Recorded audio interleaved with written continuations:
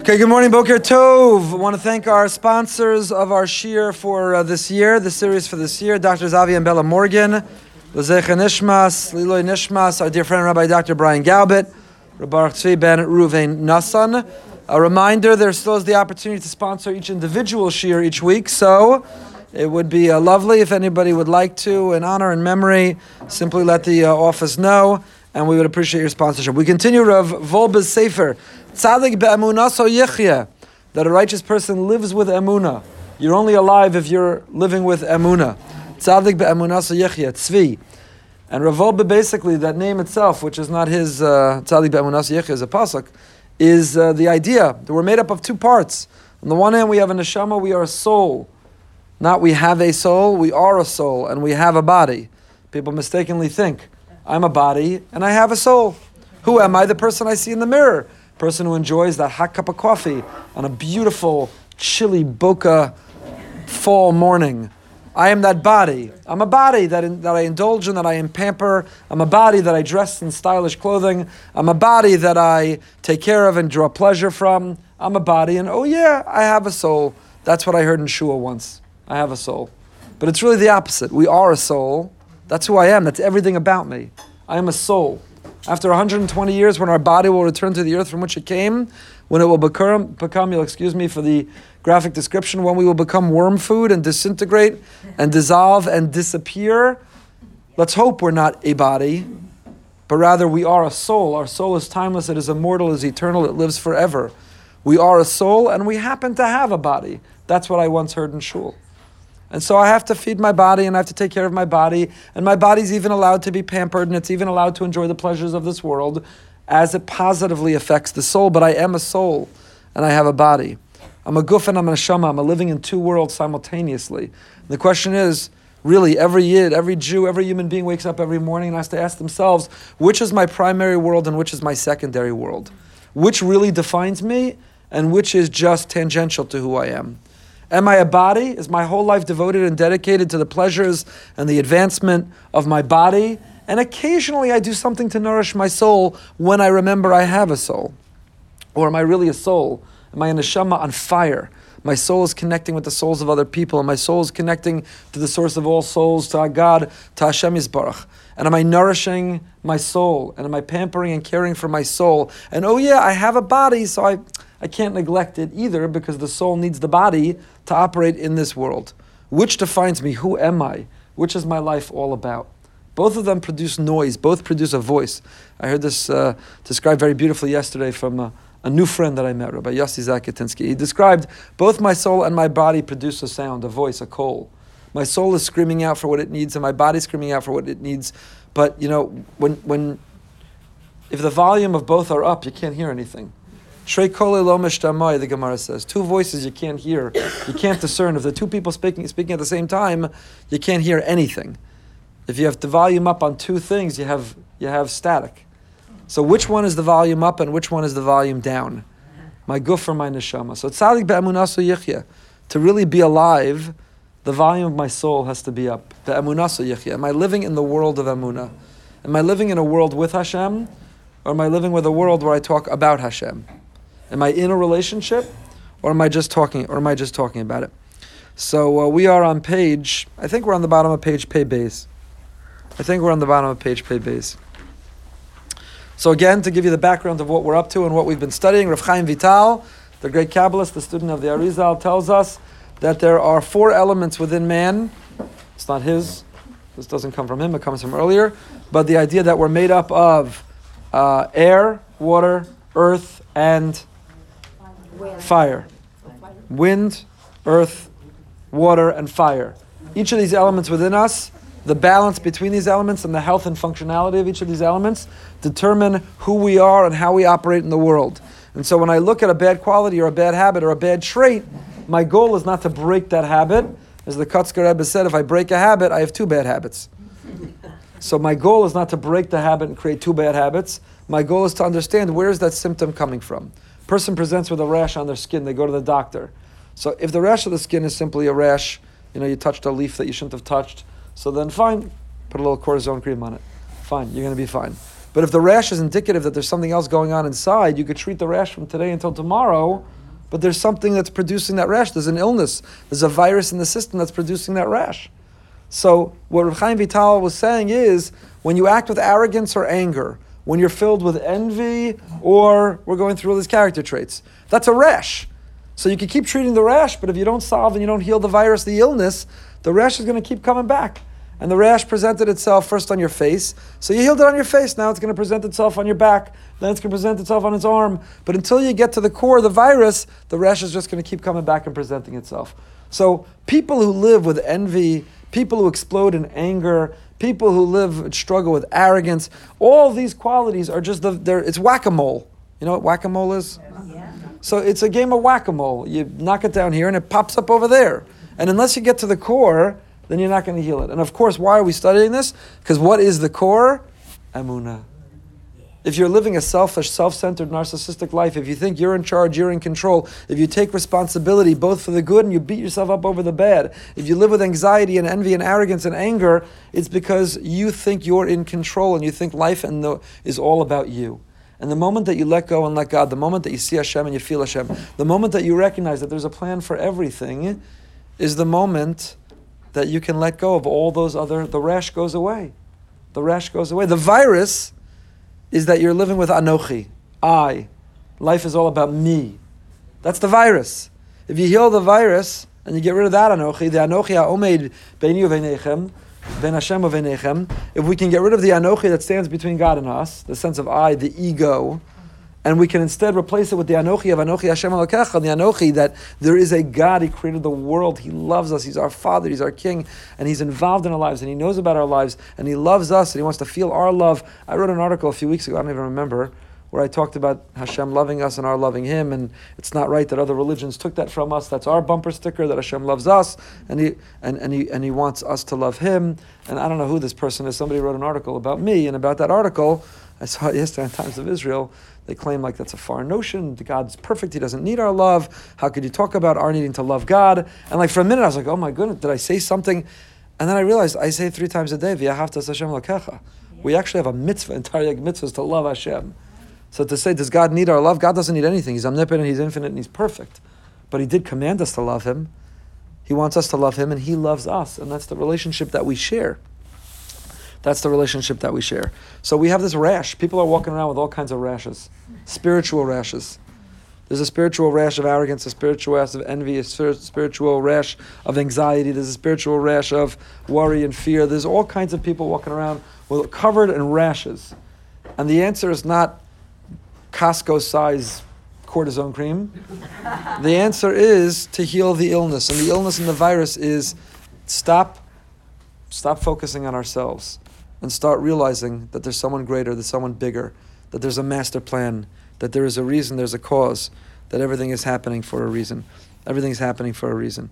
So we're on the bottom of page Pei Beis. I'll tell you, my one of our daughters, our 12th grader, is in Israel right now. Her 12th grader Hadar is there for a class trip. So they got to Israel, and the Goldbergs have had a bad streak in 2019 with suitcases. This might be the 4th time that we've traveled this year, and the suitcase gets lost. I'm sharing that with you for 2 reasons. So you'd say, oh, but I'm sharing it with you for 2 reasons. One is because I can't emphasize this enough. It occurred to me, not even this time, the last time in the summer, when members of the family lost their suitcases. When you travel somewhere and you get to the conveyor belt and your suitcase is there, that's a miracle.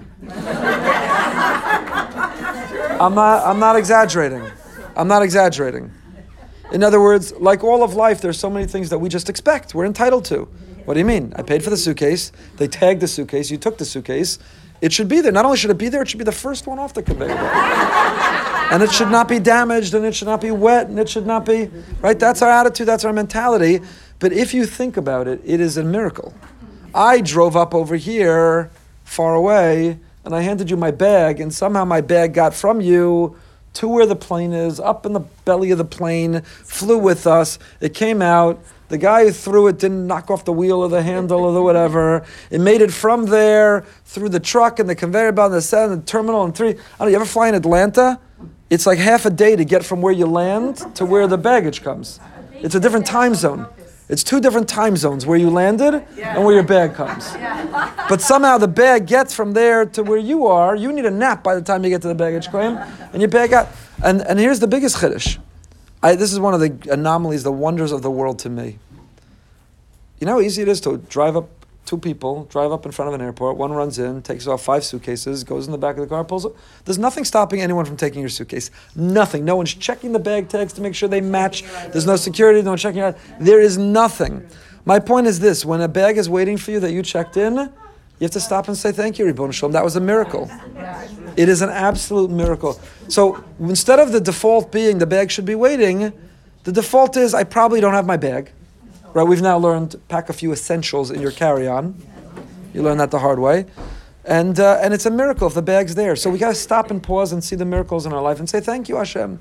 Hashem, why did my bag make it and the other one didn't? Why did the other one make it and mine didn't? It's all from you. There's a master plan. So why am I telling you this? Because Baruch Hashem, sometimes you get the greatest nachas when things seep through. So the person running the trip texted us that when our daughter found out her bag wasn't there, and there was a whole thing about how her bag got tagged and who she put it through with. Our daughter said, obviously Hashem meant for me not to have my bag. Baruch Hashem. I don't know, I would have reacted that right away. Anyway, it's now 3 days later. We got word they found her bag. Baruch Hashem. Baruch Hashem. So my point is, the things that we take for granted, it's another example. Every day you see another example. Are we living with a mindfulness, a consciousness, a tzaddik be'emunah, a yichya? Are we living with that sense that even the small things I have to express my gratitude for? Who says that I'm entitled to my bag and that person lost it? Maybe I should. Why did I lose it this time, not last time? There's always a reason. This summer, Taka, when we lost one of our bags, we flew to New York. It was our whole family. We had a ton of suitcases. Our family picked us up, and we packed the car. All the 7 bags made it. 1 didn't. They said, "Oh, you checked your bag too late." I said, "That's funny. All 8 bags were checked at the exact same moment." So 7 of them were on time, and then like what? It's like chatzos, like we missed the time to check it. That millisecond, the 8th bag. It's like the shkia, we missed the shkia, so like what's pshat? So anyway, the 8th bag didn't make it, but then we packed the cars, and it turned out there wasn't room for an 8th suitcase. So it's from Hashem. A couple hours later, they delivered it. Nice. So you could look at it as, oh, woe is me, my suitcase didn't make it, or you could say, Hashem, you're amazing. I didn't have room for it. I didn't have to schlep another bag. They delivered it. I had it when I needed it. Everything's from Hashem. Okay, bottom page, pay base. Mikom Okom, we're on Midas HaTaiva. So if you remember from last time, Rav Wolbe has been telling us that. In emphasis, remember we talked about there's 2 volumes. You could turn up the volume of the soul, or you could turn up the volume of the body. But if both volumes are up, you're going to have static, you're going to have noise. Which is the volume that's playing in our lives? What's the music that remember the Baal Shem Tov we talked about 2 times ago? Are we dancing to the music of Emunah? If you look into a room and people are dancing, but you're deaf or you don't hear the music, they're all wearing headphones, they look like whack jobs. They look like wackadoodles. But the truth is, you're the whack job. You just don't hear the music. What they're doing is totally normal. So Emunah's music. Are we dancing to the dance of Emunah? Are we dancing to the sounds of Emunah in our lives? Do we hear it? So Rav Wolbe said that spiritual maladies and illnesses, spiritual viruses and rashes, they can be healed with an emphasis on Emunah. So you can overcome envy and you can overcome arrogance when you realize it's all from Hashem. What am I jealous of my next door neighbor? I have what I need and I have what's meant to be for me. And why am I so arrogant? I think I'm in charge, I'm in control. No, the Ribbon Shalom, the master of the universe, he runs the world. But what about Taivas Ochel? When you're hungry for food, when you want food, and if you're a foodie, if you're not a foodie, okay. But if you love food, you love the taste of food, the texture of food, the smell of food. You love the different foods, the variety of food. You love food. You love chewing. You love swallowing. You love food. You love food. You love food. I'm a member of that club. So you love food. So that type of ochel, you can't say, well, if only I'd focused, there's Hashem. What in the world does Hashem have to do with General Tza's chicken? What does Hashem have to do with the sushi? What does Hashem have to do with whatever you like? What does Hashem have to do with that? How does working on my emunah take care of my eating habits, my fitness lifestyle? So Rav Wolbe conceded it doesn't. Because my maladies of how I operate, my giving into my temptations and desires in the physical world can't be solved with emunah. But here's how it does work. Because when I turn up the volume of my soul, then the volume of my body is down. It works indirectly. It's not as direct as it is to heal arrogance or envy, but indirectly, the more I turn up the volume of emunah, the more I'm dancing to the dance of emunah, the food becomes incidental. The food becomes incidental. The food becomes incidental. It's supposed to anyway. The food becomes incidental. No, if the food is not incidental, If the food is not incidental, then you have to ask whether the volume is really up on your soul or on your body. What role food has in your life. I was in New York the last couple of days for an amazing 2-day small group of rabbis got together to turn up the volume on our souls. That's why we got together with really one of the great sound people of our generation, Rav Weinberger, Rav Moshe Weinberger. It was amazing. It was amazing. And we met with one of his rebbeim, Rav Matel, who's a rebbe, and he spoke about in passing. He said, if you're really, with real chassidim, if you're really holding in what he calls panimius haTorah, if the volume of the soul is really high, you never talk about food.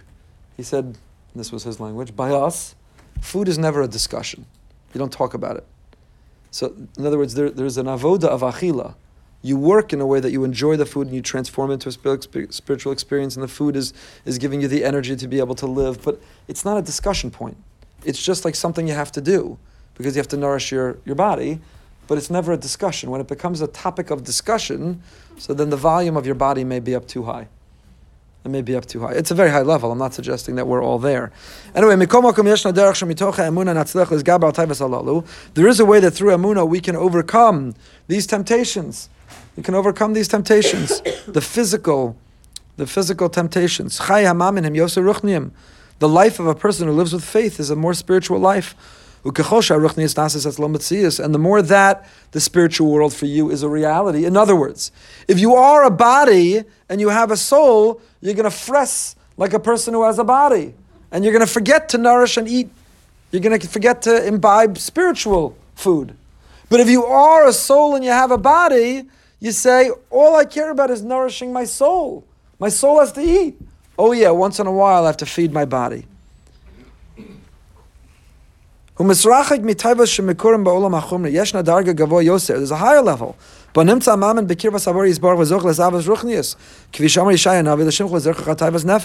a higher level. It's not just that I am not drawn to and I'm not tempted by those things which harm my body.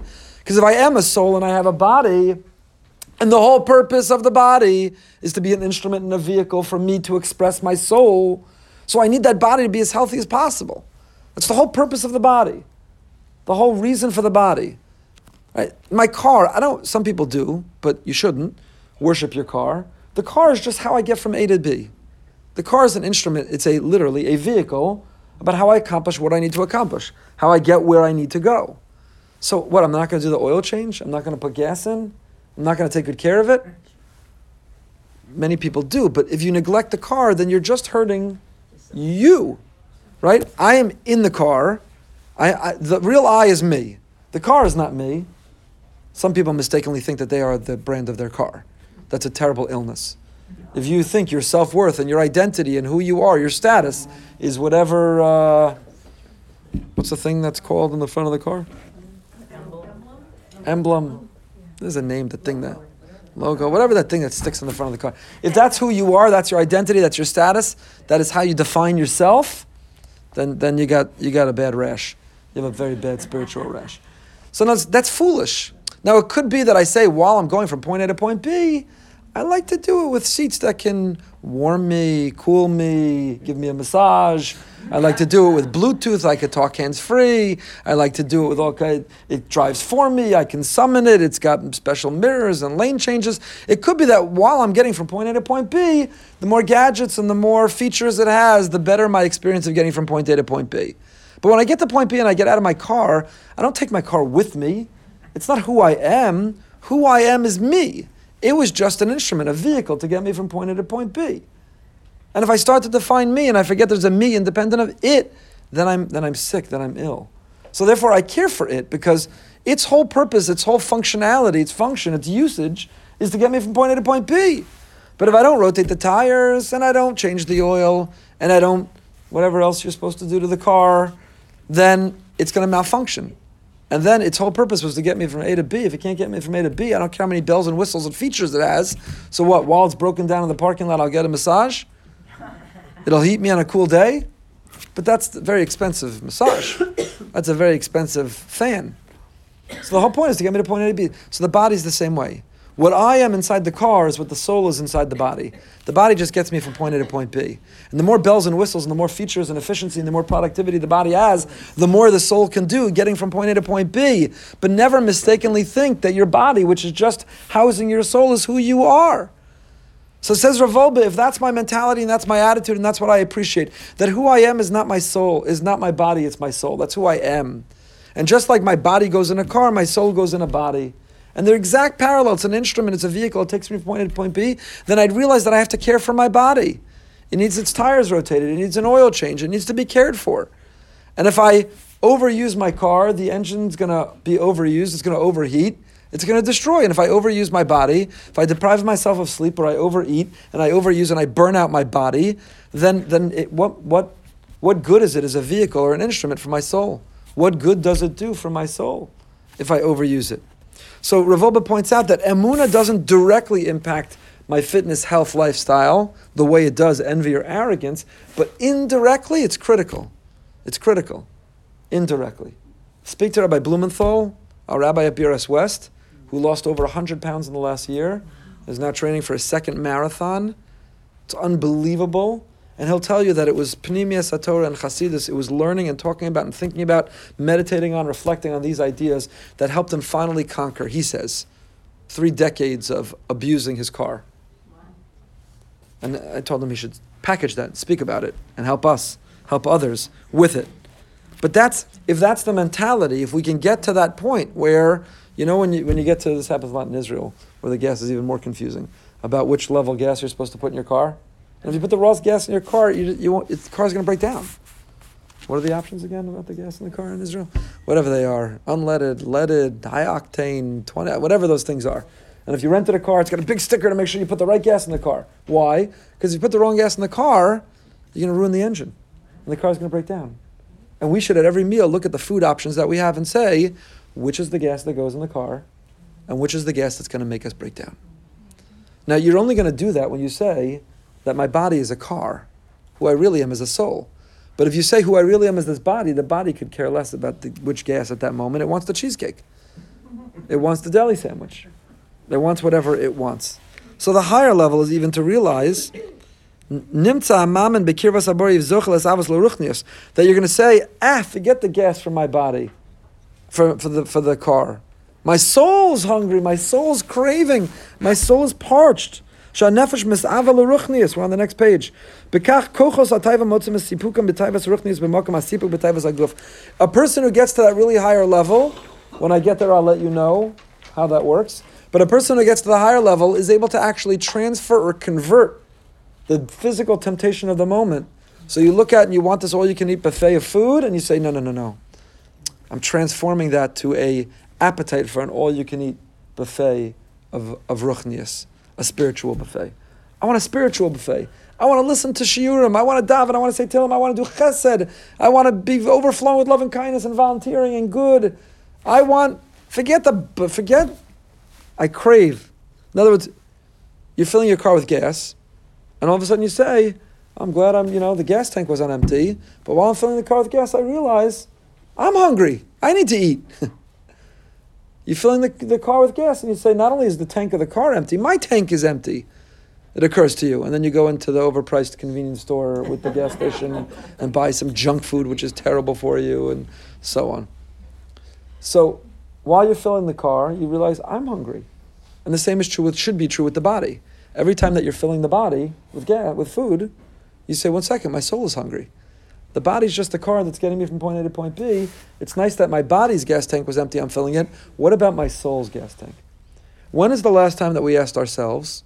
I went through a phase where I was asking people about this. I'm going to go back to that without trying to sound pretentious.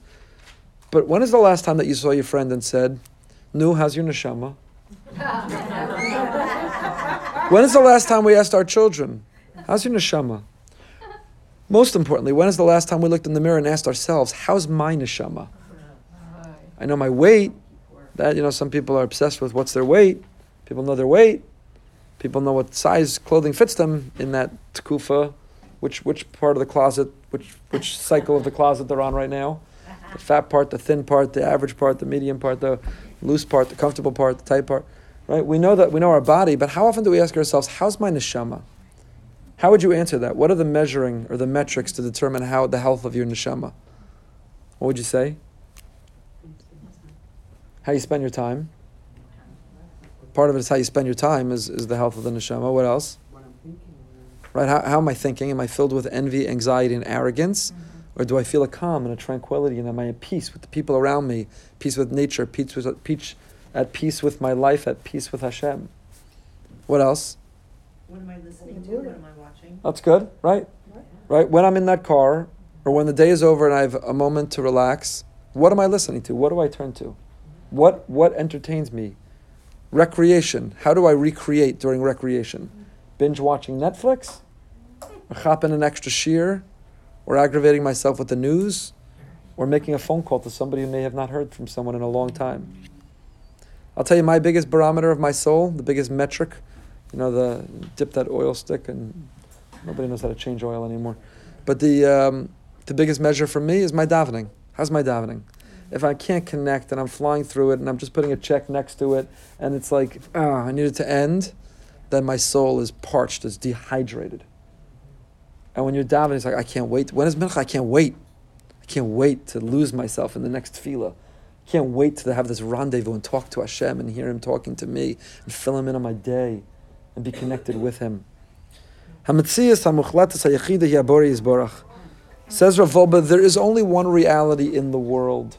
We look around and we think that this world is a reality, but this world is a matrix. This world is a stage, it's a set, it's fake. The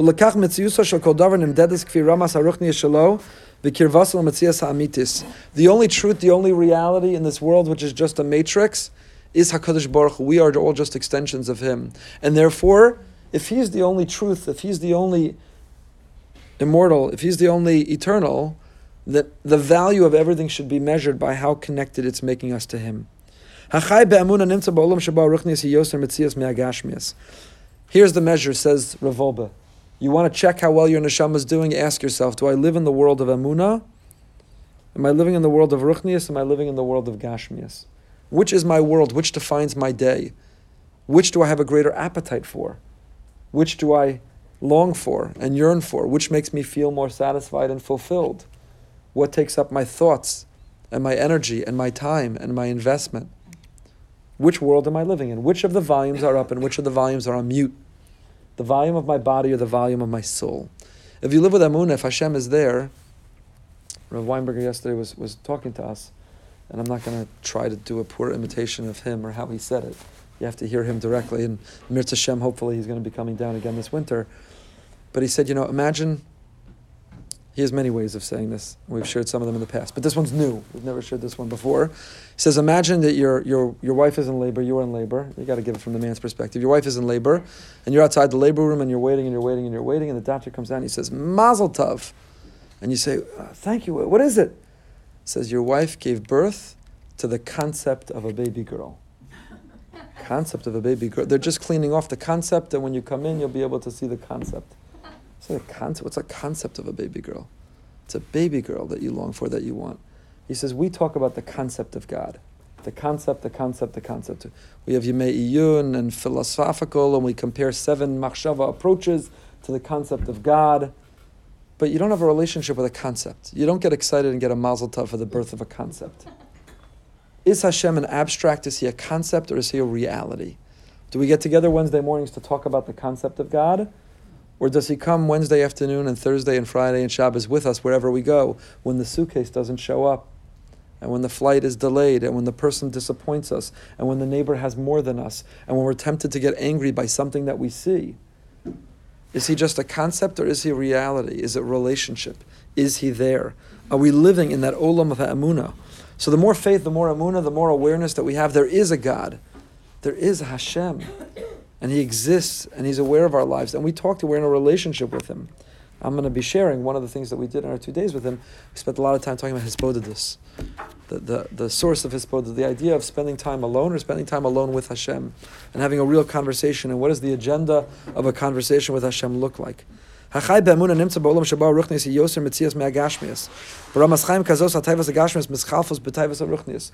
person who's living with emunah, a person who's living with a high level of faith, is living and operating on another plane. They're in another reality. Have you ever been exposed to somebody truly great? Have you spent time in the presence of greatness? Could be a man or a woman, could be a great Rav or somebody who presents themselves as a simple person. And you walk away and you say, we're both on the same planet, but we're living in two totally different worlds. We're on the same planet. We both eat and we drink and we sleep and we eliminate the food we ate, and we're like everything going on around us is the same. In theory, we're in the same planet, but we're on totally, they're living on another plane. They're living in another world. The consciousness, the mindfulness, the attitude, the approach, the awareness, the self-regulation, the self-awareness. It's like, you ever been around greatness? Kedusha, somebody who's holy, a great man, a great woman, a great person, a kadosh, somebody who's truly holy, because they're living in another world. They're living with an emunah. Like, we have to keep reminding ourselves, oh yeah, there's a Hashem. Oh yeah, there's a Ribono Shalom. Oh yeah, He cares about me. Oh yeah, I'm in a relationship. In between, we forget, we move on. But they're living with, nobody has to remind themselves, if you're married and hopefully happily, oh yeah, I have a wife. In between, I forgot, and so I neglected the relationship, or worse, chas v'shalom, I violated the relationship, because, oh yeah, I forgot that. I keep having to remind myself I have a wife. Nobody has to, these people of greatness, a kadosh, a person who's living in a world of emunah, doesn't have to be reminded or remind themselves, oh yeah, I'm a married person. It's their reality, it's their identity, it's who they are. As their day goes on, all they do is long for sharing with their spouse in a healthy relationship. All day you're keeping a mental list of all the things that you want to share that happened to you.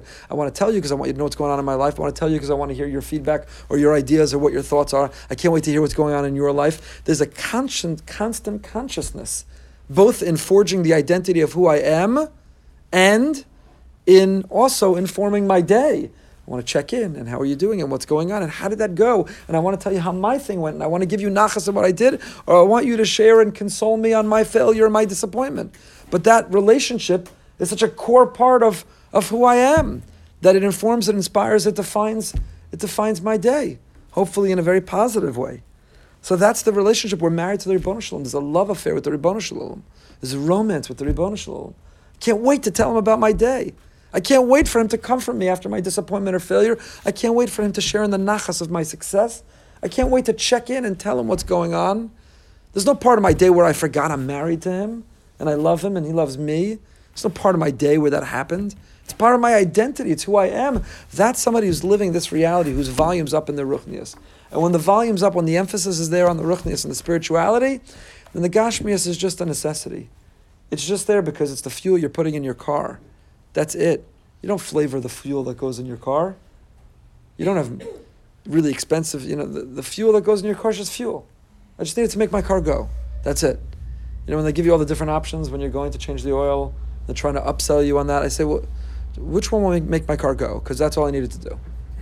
I don't need to be the guy who paid the most for the highest level oil, did the greatest thing, that really my car deserves to be lubricated in such a geschmack way. The car deserves to experience the great spa of Jiffy Lube.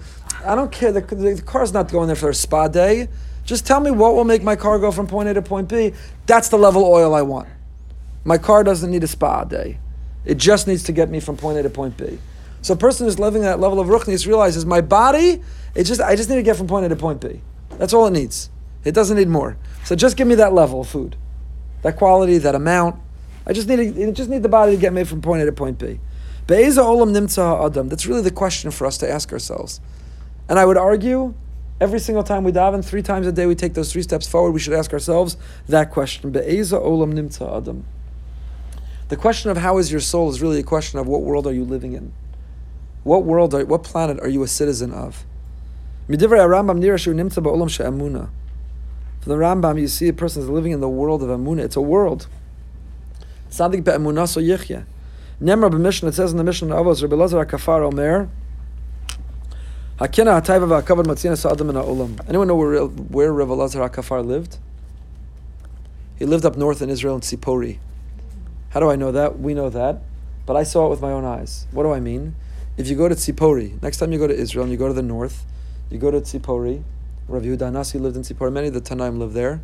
They have a wonderful museum of the Tanaim. The rabbis of the Mishnah, not the Gemara, earlier, of the Mishnah. 100, 200, 300, 400. And we have the entryway of his base medrash, Rav Elazar HaKafar. We have the what's it called? The lintel? Whatever the the thing over the doorway into his Beis Medrash, and it says Rav Elazar HaKafar. The Tanaim come alive. You can go there and you could see the artifacts that we have. So Rav Elazar HaKafar lived in the north of Israel, and he said, these three things remove a person from the world: jealousy, desire, insatiable appetite, and honor. These three things. What do they mean? Al Eza Olam Medubar. What world are they removing you from? What is it talking about? We know plenty of people who seek honor, and they've got a wonderful world they're living in, where they're getting a lot of false, fake honor. We know people who are driven by envy and jealousy. They're doing okay in this world. We know people who are filled with appetite, taiva, insatiable appetite for indulgence, and they're still here. They're still here. So what does it mean? Motzinas Adam, it removes you from the world. You know what world it takes you out of? The world of truth, the world of emunah. It drags you, it turns the volume all the way down on your soul, and it puts the volume all the way up on your body. If all you care about is envy, and all you care about is appetite, and all you care about is honor, then the volume of your body is blasting, and the volume of your soul is on mute, is all the way down. It's Motzinas Ha'adam, it removes you. Rabbeinu Yonah says it removes you from the purpose of the world, of why the world was created. And others say each person is a world unto themselves. That's why it says, Hamatzah nefesh achas miYisrael. If you save one life, it's as if you save the whole world. If you kill one life, it's as if you killed the whole world. Because we're each our own world. We live in our own world. We are our own world, each of us. So some say what it means is it removes me from the world, a world of balance and functionality and health and functional relationships. It removes me from the world, my world. I'm imbalanced, I'm dysfunctional if my whole life is defined and informed by the pursuit of honor and satisfying my appetite and feeling jealous and envious of others. I'm not of right mind, and that's true. We know people. Motzinas Ha'olam means they're not operating with everyone else. You know people who all they care about is their honor, their ego. All they care about is their envy and jealousy of what you have. They're not able to fargin, they can't be happy for what you have. You know people who are filled with their taiva. So they look like they're in the same shul, they're in the same minyan, they're in the same community, they go to the same job, we're all friends, we have to sit at the same Shabbos meal. But Motzinas Ha'adam in Ha'olam, they're living in a silo, they're really on their own. Everyone's just humoring them by pretending to have a relationship with them. But nobody wants to be around such a person. The person who's so filled with their honor.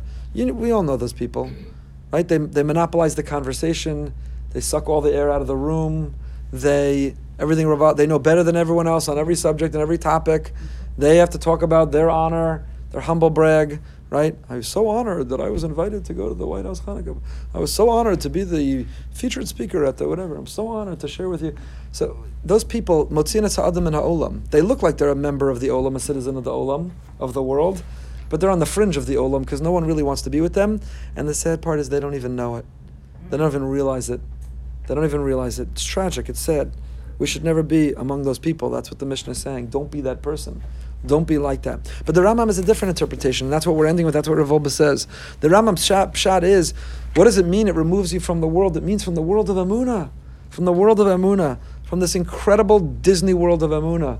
From this incredible Gan Eden of Emunah. From this majestic place that we call Emunah. Now, am I suggesting that if you have Emunah, you're in Disney World? That you're in Gan Eden? There's people with Emunah fighting cancer. There's people with Emunah fighting getting thrown out of their homes.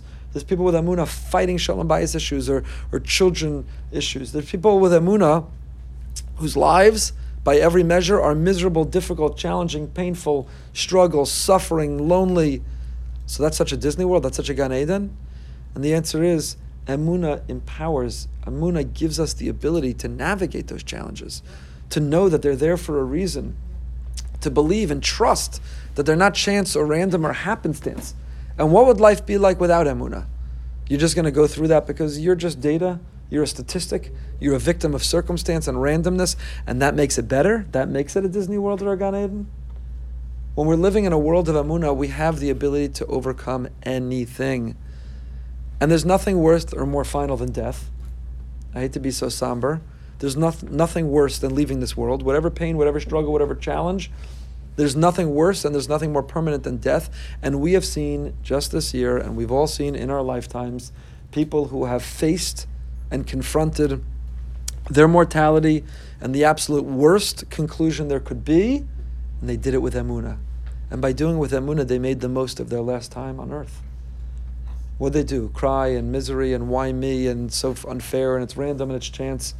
and therefore ruin the little time that was left, or live those last moments to the fullest with the people around them and with Hashem, and in that way such an inspiration for us. So what's the world it draws us out of? The Rambam, the great rationalist, the Rambam? The Rambam had some feelings and emotions too. And the Rambam says, you know what world it drags you out of? If your whole life is defined by who you're jealous of, if your whole life is defined by the pursuit of honor, if your whole life is defined by what appetite you could satisfy, you're not living in the world of Emunah. It's not just a question of where your thoughts are or your behavior is. It's a question of who you are. A person who's a ma'amin, a person who's trusting and believing, you're living in you're in another world, you're in another place. Again, if you've been around such people, it's amazing. It's electric. It's electrifying to be around such people. We hope it's contagious. But you're like, I'm living in the same place, but we're living in two different worlds. We're just operating in two different worlds. Says Rav Wolbe, concluding this chapter, and we'll continue with the next week. But he says, the more that we strengthen our emunah, may we merit to enter the world of truth. And then we will be able to have the strength, the courage, the wisdom, the wherewithal to eliminate the negative qualities. But I would go a step further and say, it's not just that if you're living with emunah, you have the strength to eliminate those bad qualities. I think that when you're living with emunah, they are eliminated. I'll give you this last mashal. You know what? If you're working out, you're automatically going to eat better. And why, when you're working out, do you automatically eat better? Because you're like, I worked so hard. What am I going to waste it all on this fakakta piece of whatever? I know that the chocolate cake, 20 minutes after I eat it, it's not going to last the pleasure. I know that. So I spent a whole hour on the treadmill. It was miserable. I hated every second of it. I schwitzed like a chayara. It was miserable. I never want to do it again. I spent an hour on the treadmill. And I know that 20 minutes after this chocolate cake, it's not a lasting pleasure. Forget about it. That chocolate cake is poison. I have no interest. Do I need to sit and do some meditation and really strengthen myself? No, don't eat the chocolate cake. No, I'm exercised. It's not worth it. Move on. I don't even need to think about it. So the more that you're working out, the less that you're going to be tempted to eat the wrong things. And lahavdil, the same is true. The more that you're working out your soul, and the more that you're working out in emunah, the less you're going to be tempted by the wrong things. It's not that it'll give us the strength to overcome the wrong things. You'll be able to look at it and say, those wrong things are poison for me. They're poison for my soul. I'm in the gym. I'm in the Beis Medrash. I'm in the shul. I'm volunteering doing chesed. I'm in the gym for my soul, working out so hard. What am I going to do? Put it all back on by watching that thing I shouldn't watch? By having that conversation I shouldn't have? By doing that thing I shouldn't do? It works the very same way. The more we strengthen emunah, Yehiratzon, may we merit to turn the volume all the way up of our souls so that our bodies will make the right decisions to be able to get us from point A to point B.